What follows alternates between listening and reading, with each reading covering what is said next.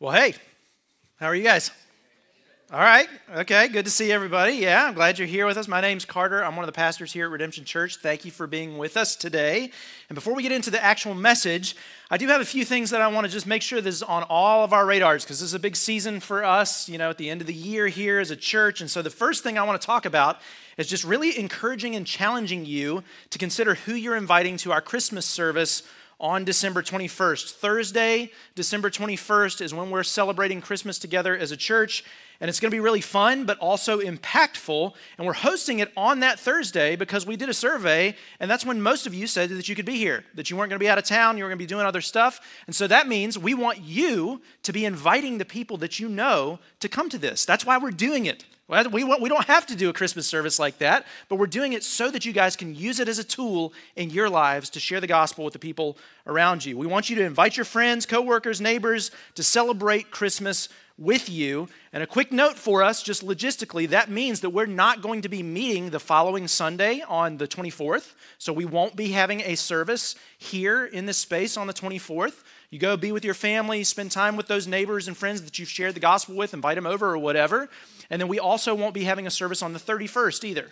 So no services after Christmas until January 7th. That'll be our first service of 2024, our first service back together. So just make sure that that's on your radar and in your calendar. But man, there's just so many people that are around you and me every single day who don't know Jesus and the significance of Christmas. Now, they probably celebrate Christmas because it's a cultural thing for us as Americans, right? So why not use that and leverage that in their lives to share the gospel with them? Invite them to our service. Take them out to dinner before or after the service. Make the most of that opportunity that you have with them and start inviting. And I hope that everyone will invite, including our kids. I hope our kids start inviting. I know my kids have in my household. Remember, I told you guys that I've set a personal goal to invite about 10 people. I've already started. I've invited 2 people. I'm chipping away at it over the next 2 weeks. Don't let it get away from you now. It'll creep up on you, and then it'll be like the day before, and you're like, I want to invite people. So start thinking about it now. Make sure that you're doing that. But my kids have already invited people that they go to school with. And we've had one family say that they're going to come with them because our kids are friends with one another. So if my 8 and 9-year-old can do that, then we can all do that. That's my prayer for us as a church, is that every single one of us will have the goal of bringing at least one person with us to the Christmas event. That's the whole purpose. That's the whole idea of doing it. And so I hope you'll set that personal goal. We do strive and plan for what we love, right? And if we love God's mission, and God's mission is our mission, and we remember that people are the mission, so we love people, then we're going to do everything we can and plan ahead and set goals and think strategically. So I hope you'll do that. Get off the Christmas soapbox. Okay, there you go. Next thing I want to remind you of, though, is our multiply offering. I don't want that to get away from us. It did start December 1st, so we kicked that off this week. Let's consider how God wants to move us to give above and beyond our normal giving this month. We'll have Commitment Sunday next week, December 10th. So I hope you'll plan to be here for that, where we all get together and we all kind of put our yes on the table and say, yes, God, I believe that you can provide. I believe that you want to use my finances for your mission. And again, that's for people who are at our church. If that's not you, if you're not our church, that's not relevant to you. But for us who call Redemption Church home, that's what we're doing in our multiply offering this month. So make sure you're here next week for that. And then finally, last thing I want to mention is our elder-led prayer tonight, which I'm super, super excited about, right here at 4 o'clock this evening in this room. We're going to talk about our multiply ministry lane of getting into a new building. So we have 2 lanes. We're going to give 10% of it all the way to missions, and then we're going to use the other 90% for a new location, a new building. And if you call Redemption Church your home, I really want you to be here for that. I really do. Man, move heaven and earth and do whatever you need to do to be here. Wear a mask if you're feeling sick, whatever it is. I don't care. Just make sure that you're here for that, because it's important that we move forward together unified in prayer. And we ask God to provide for us and direct our steps and give us wisdom and what steps to take. There's nothing finalized or anything like that with a new location, although we're very close. And so I just want to tease it out. There are even rumors that we might go do a walkthrough of the potential space that we have, okay? If that doesn't get you excited, I don't know what will. So I hope that you will be here to pray with us that God will give us wisdom and provision in that. All right, those are all the logistics that I have. So let's get into the message for today by starting with some prayer and asking God to help us. Let me pray together. God, thank you so much for our church. Thank you that we're entering into this Advent season, this Christmas season where Jesus came into the world for us. God, I pray that will fuel our worship. As we're in this series of deep dependent worship, God, please help us to go deeper in our worship and depend on you alone. Show us what that looks like today in our work and our rest. I pray, God, that you'll move us to change our lives based off of what you have done for us. In light of your mercies, as Paul will say, God, help us to remember the gospel today and apply that to our lives and apply it to our work and rest. So I pray that in Jesus' name, amen. All right, well, hey, let's go ahead and jump into Romans chapter 12, 1 and 2 again. You can turn there or find it on your device. We'll be there again. We're also going to be in Genesis chapters 1 and 2 today, so if you kind of want to put a finger there in your Bible or just keep a note of that so that you can jump there on your phone or whatever, we'll have it up on the screens for you if you need it. But we're going to be talking about work and rest. And we started off this series a few weeks ago by seeing that everything that we do is worship. Whatever you do, anything and everything, it really doesn't matter. You're either worshiping God or you're worshiping something else, but you will worship something. Okay? You can't turn worship off. It's just a natural part of who we are as people. We find something that we love above all else, and that will guide and direct our lives. That's worship. We all do that in some way, shape, or form. Last week, we talked about singing as an expression of our worship.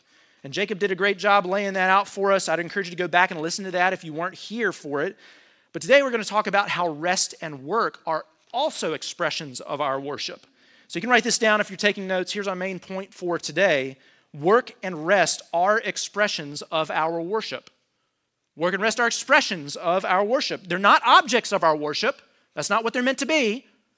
They're expressions of it, pretty straightforward. The problem is many of us do see rest and work as the objects of our worship, don't we?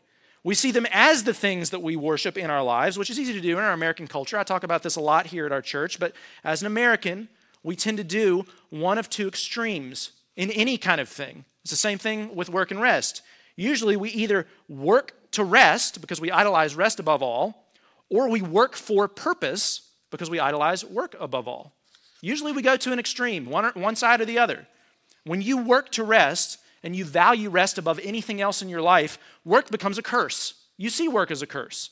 You just kind of grit your teeth every day, you get it done, so that you can work for the weekend and actually live your life the way that you want to live it. The weekend culture comes from this in our culture today, right? You want to play, you want to rest, you want to do whatever you want to do and truly live. You just see work as kind of a means to an end there. You know, retirement is like this too. I don't know if you guys know this. Not a lot of other places in the world retire. We can in America and in the West, the Western world, but retirement kind of comes out of this. You work for 30 plus years so that you have enough money to rest and play in the last days of your life. That's what it looks like. So you might work to rest because you put rest above all right? Or on the other extreme, maybe you work for your purpose. So work is your life. You work all the time. You don't know how to rest because you think that you are equal, your value is equal to what you can do with your life and your work. So you work through the weekends. You work despite important days you should be celebrating with your family or your church. You work not even for money, but just for significance. You don't care about the money. You just need the significance of what work gives you. You're like Rocky Balboa in the movie. You've just got to know you're not a bum. And the only thing that's going to help you do that is work, you think. So you've probably heard some of these statistics before. A Forbes article I read highlights this just from this year, that over 765 million vacation days have gone unused by Americans. I mean, that's just an insane amount. People are working and working and working. The article says this may be because they forget to use them, don't want to use them, or believe they can't use them because they're overwhelmed with work or feel like they have too much to get done. You guys remember when we used to have, like less than 60-hour work weeks? That used to be a thing, to have a 40-hour work week. That used to be what you did. Now that's just unheard of. We don't know anything like that, right? That's not how our culture operates at this point. Why has that changed in our culture over the last 50 years or so? Well, it's because we idolize work. It's because we find our purpose and our significance in what we do. We're buying into the idea that work is our purpose. And while work does come from our purpose and is a part of our purpose, it can't be the end goal of our worship. It just can't be. Neither should rest. Rest shouldn't be either. Work nor rest should be objects of our worship. Rather, they should be expressions of our worship to God. He's the object, and they become expressions of that. Maybe you find yourself swinging back and forth between the two. Maybe you operate in one of these two extremes all the time. Maybe you find yourself, hating work and just gritting your teeth and getting through it so that you can rest. Or maybe sometimes you feel like you're working so much that you can't even think about resting. You don't want to stop. But Christians should think differently than our American culture about both work and rest. We have to think differently. In sermon planning this week, somebody said that this could be one of the main issues that leads to the restlessness that we see in our society today. They're restless mainly because of how they view work and rest improperly. So we as Christians, because we think differently about this, we have an opportunity to speak into their lives and lead the culture in that conversation on work and rest.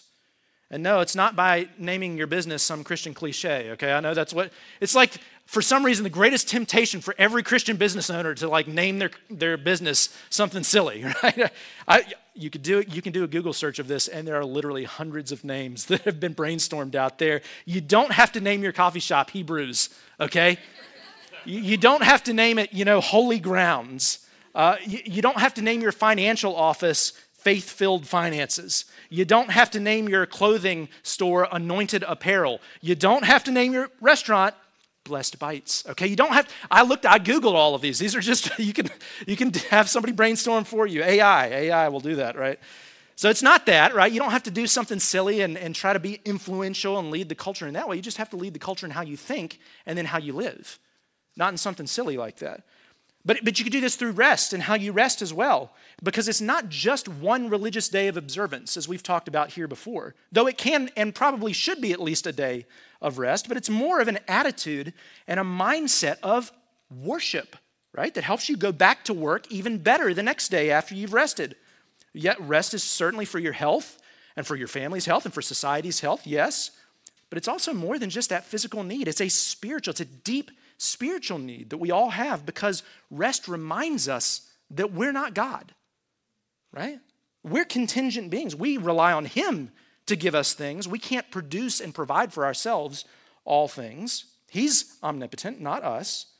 And so both work and rest have to be expressions of our worship, not objects of our worship. Remember, worship is simply letting something you love most direct and influence your life every single day. It's what you ascribe ultimate worth to. Remember that? Worship is worthship. So what do you ascribe ultimate worth to? Is it work? Is it rest? For the Christian, we have to think differently. Our response to God and His mercies, as we'll see from Romans, is one of worship. Worship for Him. So whatever we do, whether we eat or drink or whatever we do, 1 Corinthians will tell us, it's to worship and glorify God, including our work and rest. All right, that's enough of that. So let's go ahead and get into Romans 12. Let's just read this together to get our footing for today, and then we're going to move into parts of Genesis chapters 1 and 2 and just apply all of this to our lives. But let's start with Romans 12 again so that we can remember this. Starting in verse 1, it says, "Therefore, brothers and sisters, in view of the mercies of God," remember that's the gospel, what God's done for us through Jesus, "I urge you to present your bodies as a living sacrifice," dying to yourself, remember that? "Holy and pleasing to God. This is your true worship. Do not be conformed to this age, but be transformed by the renewing of your mind, so that you may discern what is the good, pleasing, and perfect will of God." Now, I won't rehash everything that we went over a few weeks ago, only to say that our reasonable act of worship, it's reasonable, it's logical. We do this in view of the mercies of God. We give our bodies, we give our lives over to God because of how gracious and merciful He's been to us, so that He can use us in His mission. That's what it means to be a living sacrifice that Paul's talking about here. You take up your cross daily, you follow Jesus, and what that means is living for His purposes and His mission, not your own purposes and not your own mission. And the Christian life, in a nutshell, is dying to ourselves so that we can live for Jesus. How do we live for Jesus? Yeah, we want to look like Jesus we want to look more and more like Jesus every day. Yes, as best we can. We want to strive to be holy or live out that holiness that He's already declared over us. But it's not just living holy for the sake of being holy. It's not just being set apart on a shelf so that we're not tainted by the culture that we live in, right? We are set apart for the mission. So we're set apart as God's own possession so that He can use us as instruments of His message of hope and grace. That's why we live. That's why we die to ourselves, as a matter of fact, to our flesh, to our old way of living. That's why we live to Christ as a sacrifice. It's so important to get. We're dying to ourselves so that we can live for his mission. But that's also why having a renewed mind is so important. We haven't talked about that yet, so let's just discuss this. You can write this down if you're taking notes. Christians think differently than the culture about work and rest. Christians think differently. We have a renewed mind, he says here. Everything we do now with our mortal bodies should be guided and directed by the mission of God in our lives, and it starts with how we think. So everything, starting with our thoughts, but then down to the things that we do with our actions. So from head to hands and everything in between, it becomes worship. We're dying to ourselves. We're living for the mission. I mean, everything. I think I said this a couple of weeks ago, but even down to like brushing your teeth, right? Personal hygiene, health, the kind of entertainment we enjoy, the kind of job that we do when we're working. All of that and more becomes worship because we're dying to ourselves and we're living to God. Paul says here in Romans, not to be conformed to this age, but to be transformed by the renewing of your mind. And all he's saying is think differently. You think differently than the culture. Don't think like them when it comes to how you live your everyday lives, including what we're talking about today. Don't think like them on work and rest. It's got to look different. It's different. The culture will think about work differently than you. They will think about rest differently. So you have a renewed mind, think differently. This should show up in your life and how you're working and how you rest. Maybe there's no better and more clear way that how you live differently will show up than in your work and rest. Because those are the things that you do all the time. A third of your week is working. A third of your week is sleeping and resting. That's a significant portion of what you do. So if people are seeing your life as a believer, that you are having a renewed mind and living to Christ and dying to yourself, then they're going to see that in your work. It's just going to be a natural thing that happens. So this is where we want to go to Genesis here. Let's read what Genesis chapter 2, verse 15 says about work. Let's start with work, then we'll move into talking about rest. This is an important thing for us to get here. From the very beginning, God created humanity to work. This is what it says in Genesis chapter 2, verse 15. The Lord God took the man and placed him in the Garden of Eden to work it and watch over it. But if we back up to chapter 1, I just want to read chapter 1, verse 28. It says, be fruitful and multiply and fill the earth and subdue it. That's a part of working the garden and keeping it. So this is what it looks like to be human beings. So remember, chapter 1, we've talked about Genesis a lot. I love this. But chapter 1 is like a 30,000-foot view of creation. And then chapter 2 zooms in and gives a specific account of the first man and woman in the garden. And so in both of these accounts, we see that men and women are to work. We're to work, and it's a part of our purpose. So in both cases, God decreed for humankind us to work. You can write this down. We're made to work. That's the first thing you can write down here. I know I'm Captain Obvious today, but let's just get this in our mind, okay? Because there's something different about saying that I work to live versus I live to work. There's something totally different about those two things, and God says that we're made to work. That's one of the purposes that he's given us. It's part of our God-given purpose. Why? Because he made us to be like himself. What did God do? He created the heavens and the earth. In 6 days, he created the heavens and the earth. And so we, being like God, are made to create. We're made to design. We're made to work just the way that God has. We're his image bearers. And so we're made to be like him and work. No wonder it's easy to get our identity confused with our work then, right? Because in some sense, how we work is a major part of our identity. It's very similar to sexuality if you think about it. Because it's a part of our identity. It's a very important part of our identity, but it's not all of our identity. And so we can skew these things to become the greatest thing in our lives rather than a part of who we are. We can make work our identity or our sexuality our identity rather than seeing it as a part, an important part, but a part of our identity. Our identity comes from being an image bearer of God, being like him, being in relationship with him and being like him, not in what we do, and yet what we do is such an important part of how we identify. So it's very interesting that we not get those, and very important that we not get those things messed up. We see what it is and keep it in its proper place. Because if God made us to work, then he made us to worship through our work. He made us to worship through that. So this is really cool. Genesis 2:15 says this, the word for work and keep. Remember, work and keep the garden is what he said there. The word for work can also be translated as serve. We're made to serve and keep in the garden. Or some translations will even say worship. Work, serve, worship. It all has the same root word in Hebrew. Very interesting. Some commentators that I read would even say that a better translation of work and keep the garden is to worship and obey God in the garden. That's really interesting to me. There's something so significant about our work that at its foundation, it's integrally connected to our worship. So whatever we do as work is ultimately an expression of how we worship God. Maybe you remember this from our Colossians series back in April if you were here. Colossians 3:23 says, work willingly at whatever you do as though you were working for the Lord rather than for people. I mean, many American Christians seem to think that in order to serve God, you have to be in some kind of Christian ministry or church ministry or something like that. In my studies this week, I heard a great dad joke that I want to give you guys. I thought it was really, really sharp joke. The pastor preaching said, you guys pay me to be a professional Christian, so I'm paid to be good. But you guys are unpaid Christians, so you're supposed to still be good, so you're good for nothing. Okay, there we go. There's the chuckle. I thought it was hilarious. Okay, anyway, dad joke. But listen, you don't have to be in professional ministry as a Christian, a professional Christian, to follow God and do what he's asked you to do and live on mission for him. As a matter of fact, you shouldn't be. Most of the church shouldn't be on a staff somewhere in church. Ephesians 4 is this constant reminder for us that the ministers in our church are you. You're the ministers here, not me. My role is to equip the saints for the work of the ministry. Your work is to do the ministry. You're doing the ministry to others every single day, representing the Lord in whatever you do, Colossians 3:23 says, right?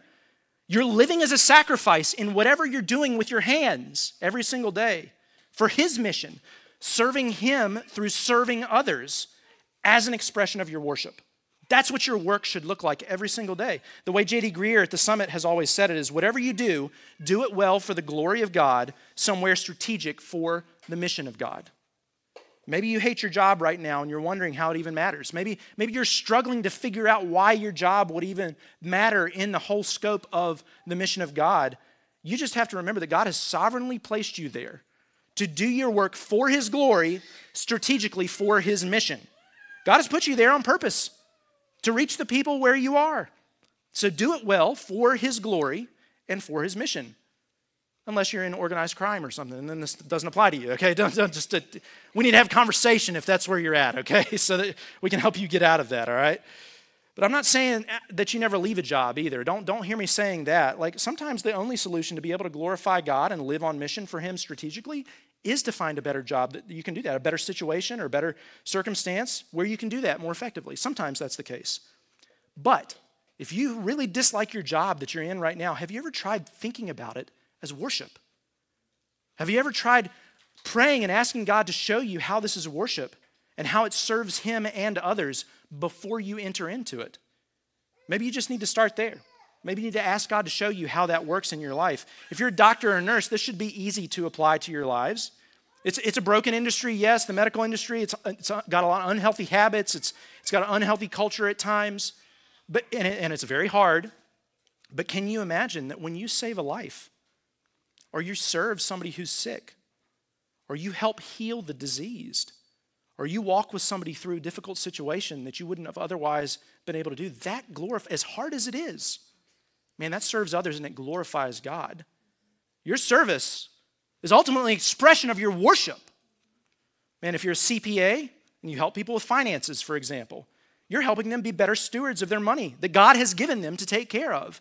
Man, you serving them, that's an expression of your worship to God because you're serving them and him in turn. If you're a teacher, man, you're striving to teach children to help mature them and make them have a better life, and whatever it is that you're teaching, man, that serves them, that serves society, that worships God. It's expression of worship. If you're a stay-at-home mom, maybe you have the hardest job of all. You're managing your household. You're trying to raise your children. Man, that glorifies God. You're serving your family, and that glorifies God through what you're doing with your work. Listen, I know it can be difficult to think about your work as worship, but God is in those things. He's with you in them, and he's calling you, even when they feel like a grind, even when they feel like they're a part of the curse, he's calling you to worship. In Genesis 3, we see that one of the effects of the rebellion against God is that our work will become laborious and hard. It will become toil. What caused that, though? Not work. Our sin, right? Our rebellion against God. That's what caused it. So if you think that work is a grind, maybe you need to take a step back and think, why do I feel this way? Why does work feel like toil? Well, Genesis 3 tells us it's because of my curse. It's because of my sin. It's because I'm rebelling against God. Maybe there's something that I need to do to deal with God on this and worship him instead. Redeem work, right?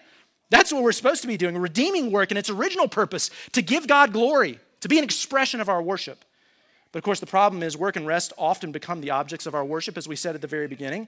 They don't become expressions of it, they're objects of it. We continue to either hate work so much that we idolize rest, or we love work so much that we worship that and find our identity in it and whatever we do, not in Christ.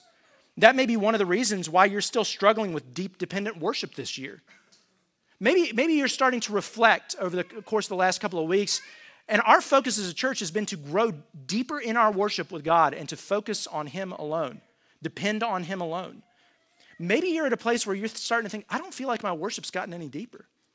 Or I feel like I'm struggling to depend on God alone. Why is that? It could be because of the way you're viewing work and rest. Because of the identity issue that it's causing in your heart.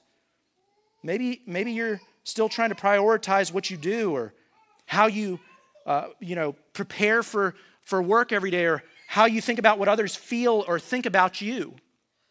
Let's just start with one situation I've seen play out multiple times in our church.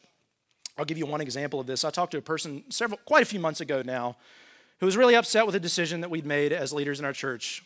Surprise, surprise. People get upset with decisions that leaders make. I know. It happens. I love you guys. Sometimes it happens, okay?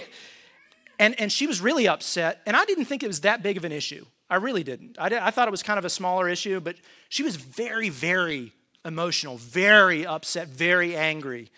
And so I started a line of questioning, try to get to the bottom of where that anger was coming from, because was it coming from the decision that we'd made? Or was it coming from something else? And after probably quite a few minutes, 10, 15 minutes of questioning, trying to get to the bottom of this issue, it wasn't really the decision that we'd made that was the problem, I don't think. What was really the problem was that she was overwhelmed at work. She finally got to the end of the questioning and realized that she was burned out. She was frustrated by her work. She was tired because she was overworking. And she was burned out, and it was affecting everything else in her life. It was affecting her relationship with God, with her husband, with our church and our leadership. So she would come into church every week feeling guilty and beat down because she would hear the application. She wouldn't hear the gospel of resting in Jesus, which we'll talk about in a minute. She wouldn't hear that. She would hear, well, I've got to do something to be better. I've got to do something to please God. I've got to do something so that I can be a better Christian. And man, it was just one more thing that she was trying to pile on to her plate of already having too many things, and she just couldn't fathom doing that. And so she got upset and she got frustrated. And so I unsuccessfully, unfortunately, tried to help her understand that anything that God would be asking her to do, or even that we would be pushing her to do, would be for her good. It would be so that she could gain the rest that she was so desperately needing. Her work was the problem. She was placing work at a place that it shouldn't be. It was no longer an expression of her worship. It had become the object of it. But unfortunately, she didn't want to hear that when I pushed back on her and she left our church. And that happens sometimes. People just don't see it. Maybe that's some of you right now. Maybe you're right at the edge. Maybe you're just so frustrated about something. Maybe you're just right on the edge of burnout and you don't even see it. It's not because of anything God's asking you to do or because of our church or because your family's asking you to do, but it's because of your work and how you're viewing what you do in your workplace. This isn't a busyness issue, guys. We're all busy, okay? We all have a lot of things to do. I promise you that. It's a worship issue. It's a prioritization issue. You're worshiping something that's not God, and you might not even see it because you're blinded by it. You're working. We're fed this American dream that's a flat-out lie that says that if we can work enough, then we can be something. We can be somebody. We can make something of ourselves. We can have the family that we want. We can have the stuff that we want. We can have the future that we want. Man, guys, it's a lie. I had one of my family members say this to me several years ago. I'll never forget it. She used to follow Jesus. She doesn't anymore. She follows the American dream. And she said to me, Carter, haven't I made something? Look at what I've done. Haven't I made something of myself? Haven't I done well for myself? We were talking about the gospel. I was pushing her to say, hey, I think you're idolizing something. She said, yeah, but haven't I done well? I guess, but according to who? Yeah, you've got all this stuff. You've got a massive house. You've got car. You've got everything you could ever want. But has it really enhanced your life? You're sitting here angry at me because I'm threatening an idol that you have in your life. Man, maybe that's you. Maybe that's where you're at. Maybe you're struggling to idolize work and you've bought into the American lie. Instead, it's the American dream, but it's really the American lie. And maybe you're worshiping your work. Others of you might be struggling with worry in your work. Maybe you overwork yourself because you're worried about everything. You're worried all the time. You're worried you're not going to have enough money to survive or to support your family, or maybe you're just afraid of what people think of you. Maybe you're worried that you're not going to be enough in somebody's eyes. You don't have a proper fear of God, you have a fear of man. So you either work to make ends meet because you're worried about not having enough, or you work to gain the approval of others. Either way, work has become an object of your worship, not an expression of it. That's why you don't push back on mandatory overtime, even though you know that you need a break.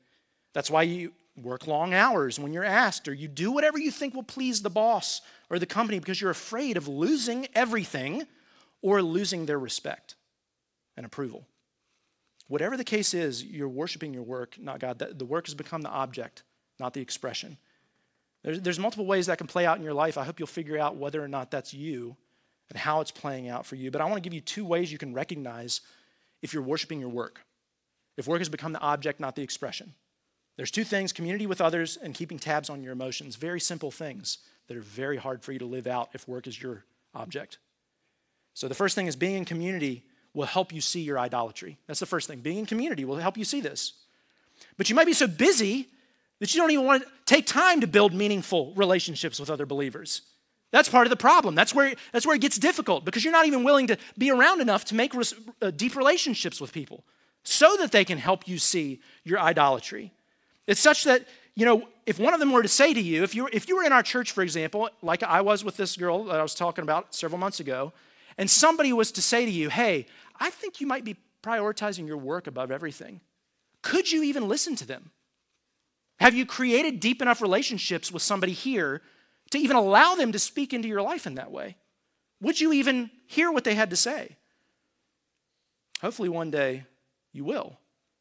The late Pastor Tim Keller wrote this in his incredible book, Counterfeit Gods, which I would highly recommend. He said, an idolatrous attachment can lead you to break any promise, rationalize any indiscretion, or betray any other allegiance in order to hold on to it. It may drive you to violate all good and proper boundaries. To practice idolatry is to be a slave. It's to be a slave. That's what will end up happening with you. If you don't let others speak into your life and show you that you're idolizing your work, you're going to be a slave to it. You've always got to work. You'll always be at work. You'll always be attached to your phone, to your email. You'll always be enslaved to it. Because anything but God makes a terrible master, right? But then the second thing is keeping tabs on your emotions. So you can write this down. Your emotions will help you see your idolatry.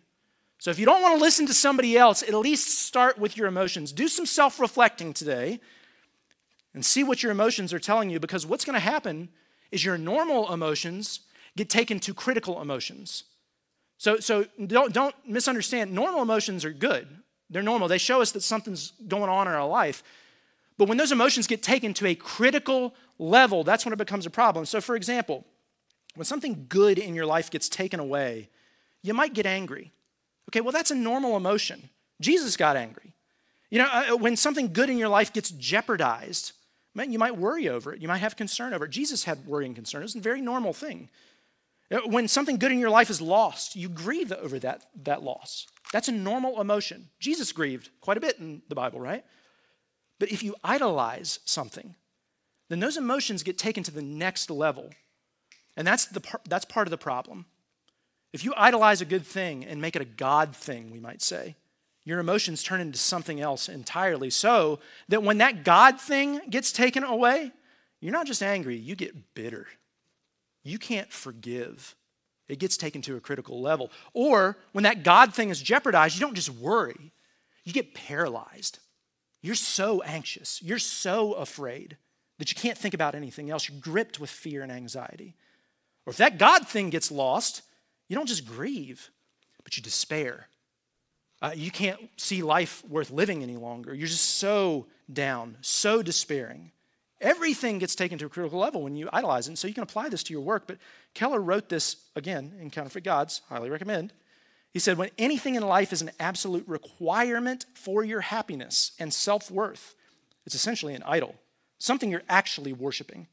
When such a thing is threatened, your anger is absolute. And he's going to say anger in the rest of the paragraph, but I want you to hear any emotion that gets taken to a critical level. So he says, when such a thing is threatened, your anger is absolute. Your anger is actually the way the idol keeps you in its service, in its chains. Therefore, if you find that despite all the efforts to forgive, your anger and bitterness cannot subside, then you may need to look deeper and ask, what am I defending? What is so important that I cannot live without? It may be that until some inordinate desire, so this critical level, is identified and confronted, you'll not be able to master your anger or, like I said, any emotion that comes up at that critical level. Idols drive our emotions to a much darker and deeper place than they ought to go. That's why the old Puritan minister, Thomas Chalmers, said that idols can't be uprooted, they can only be replaced. So you can't just uproot an idol and think that it's going to go well for you. What you're going to have to do is replace that idol with something greater. And you will replace it with something. That's why you need to replace it with God. You're dying to yourself, Paul says, so that you can live to God. So replace that idol with Jesus. When we do that, when we replace our idols, what does the Bible call that? It calls it rest. That's true rest. When we replace our idols of work, for example, or laziness and rest even with Jesus, then our work and rest become expressions of our worship, not objects of it. So let's talk about rest just for a few minutes before we wind our time down together here. Yes, you're created to work. It's in our purpose as we bear God's image, but so is rest. So is rest. We're contingent beings. Rest reminds us we're not God. So Genesis 2, let me read this to you. Genesis 2, chapter 2, verse 1 says this. So the heavens and the earth and everything in them were completed, and on the seventh day God had completed his work that he had done, and he rested on the seventh day from all of his work that he had done.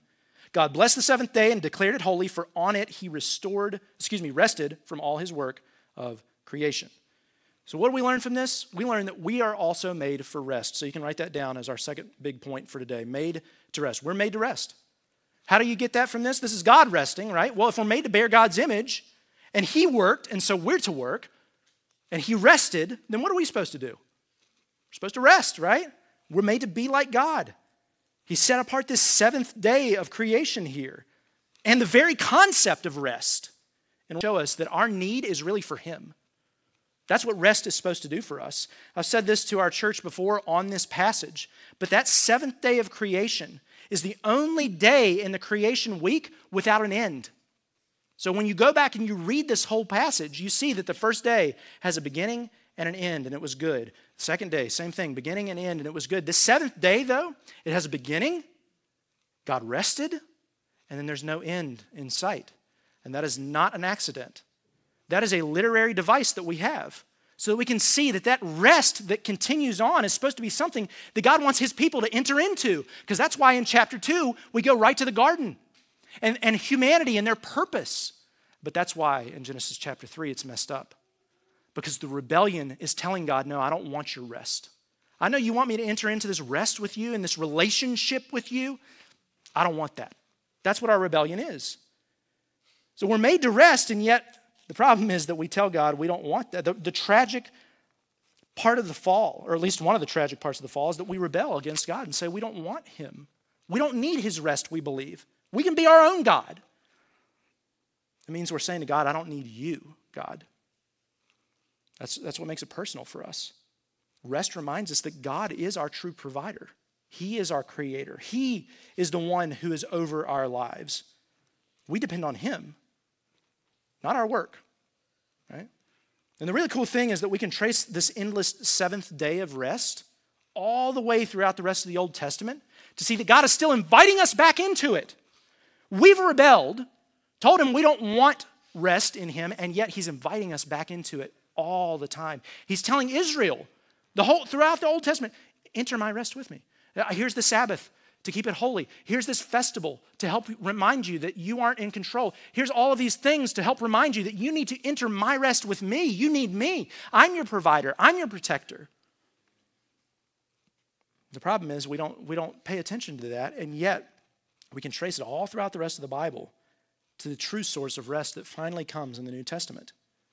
Because you remember what Jesus said about himself that we read this year from Matthew chapter 11. This is what Jesus said. He said, "Come to me, all of you who are weary and burdened, and I will give you rest. Take my yoke upon you and learn from me, because I am lowly and humble in heart, and you'll find rest for your souls. For my yoke is easy and my burden is light." Man, why could Jesus say that? Because Jesus did the work of salvation for us so that we can rest in him. That's why. Jesus did the work for us so that we can rest in him. Now, all of these Old Testament moments, the Sabbath rest, the festivals, the new moon stuff that they were doing, all of this stuff that God was telling Israel to go back to him, rest in him, rely on him, Jesus says, it's fulfilled in me. I'm the rest. I'm the rest that you've been looking for, Jesus says. He is our true and lasting rest. That endless seventh day that God is inviting us into, Jesus is the initiator and the enabler of that rest. And he's bidding people come to him and die so that they can live in him and rest for all eternity. So when we work so hard to worship anything but God, we're telling God we think we can do it on our own. We want to save ourselves, and the sad apparent irony of that is that we just can't. I mean, it's just so apparent. We have to sleep. We literally have to close our eyes every single day or we'll die. And yet we somehow think that we're like in control of everything, right? I mean, it's insane. It's insane to think that, and yet we do it. It doesn't make any sense. And what God does is takes all that chaos in our heart and our mind, and he makes order out of it when we believe in Jesus. Because he's our rest.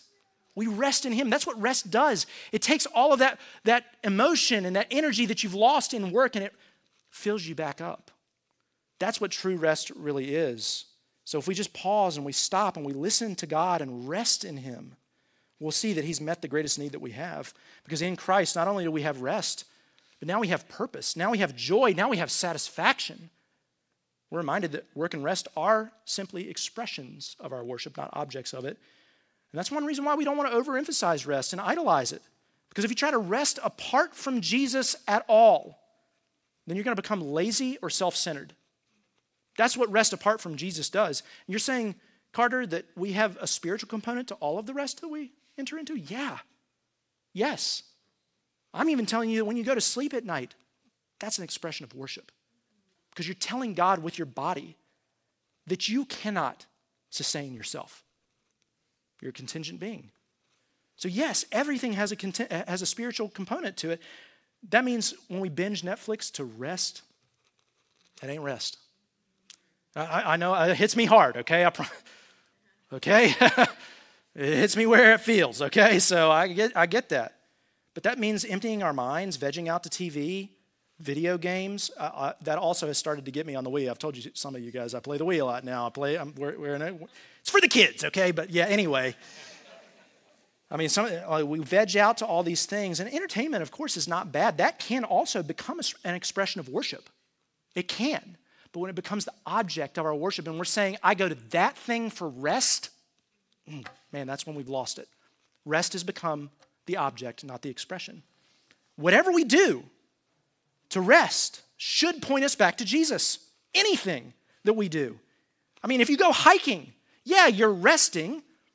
You're resting your emotions, your mind, or whatever, but you're glorifying God. The fact that you can move your body and you have health and life, and then you go and you see the beautiful creation around you, you're glorifying him. That's an expression of worship. You watch a movie. Again, movies aren't bad. But man, if you sit down and watch that movie for the sake of thinking that that's going to give you rest, it's not. You watch a movie, though, to glorify God, to find the gospel in it, to enjoy the fact that there's a story here that you can tap into because you know it taps into the greater story of creation that God has made, right? You use that as an expression of worship, or friends even. Being around friends without using that as worship, it's empty. Yeah, you can be around people, but they're never going to fill you up. They can't be the objects of your worship. God has to be. So when you're around people that you love, you're reminded that God has created you for community, and that's an expression of your worship. your gratitude for that, your love for your friends, their love for you, that is worship to God. You got to see the rest as an expression, not an object of worship. Does that make sense? You seeing that? And this can also look like saying no to things that God says are actually life-giving in your life. That's part of the problem sometimes. We might think that saying no to something like community with other believers is going to be rest for us. Well, I'll tell you what, we've gone through this multiple times this year. Anytime you're with other believers, that should be an expression of your worship in rest. Anytime. Even the difficult ones, okay? It's because we all believe in Jesus, and so being in community is rest. Maybe you read John Mark Comer's book, Ruthless Elimination of Hurry, and you started cutting things out of your life, maybe rightly, but then ironically, you started to cut out the things that God says will actually give you rest, like coming to church regularly or going to community group with other believers. Man, if that's what you got out of that book, you read it wrong. Because the object of your rest is Jesus. That's the object. So whatever you do ought to lead you back to Him. So whatever you cut out means you're cutting it out because it wasn't leading you back to Him the way that it should. You see that?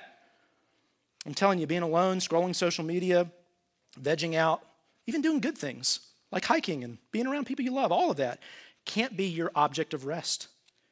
It can only be an expression of it. So we have to see that today.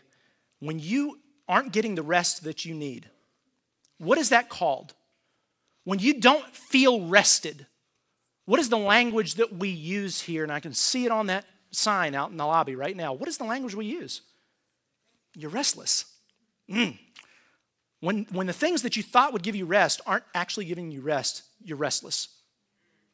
So doing everything in your power to know and worship the redeeming Savior through whatever you do, that is the only thing that can give you rest.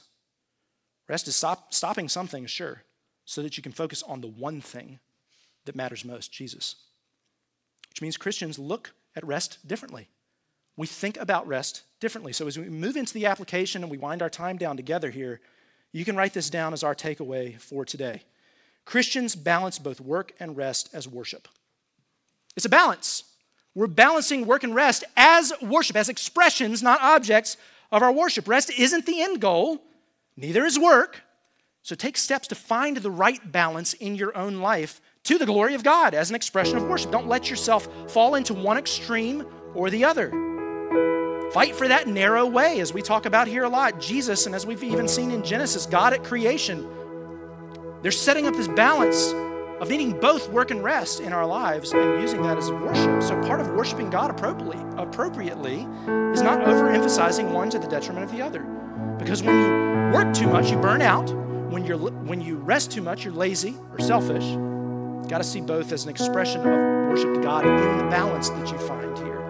So that you can live that productive life that glorifies God, but so that you can also serve others and have joy. You might still be asking something like this, though. I know that there's a lot of you think analytically like me, and maybe you're asking, yeah, but what do I do if my employer is still overworking me? Like, I'm locked in. I'm a slave to it now. I see what you're saying. I see that I'm overworking myself and I'm not resting appropriately. What do I do, though? If that's my job, if that's the industry standard for me to work a 60-hour work week every week, what do I do? What if I work most Sundays, I work most days when I should be having community group or whatever it is.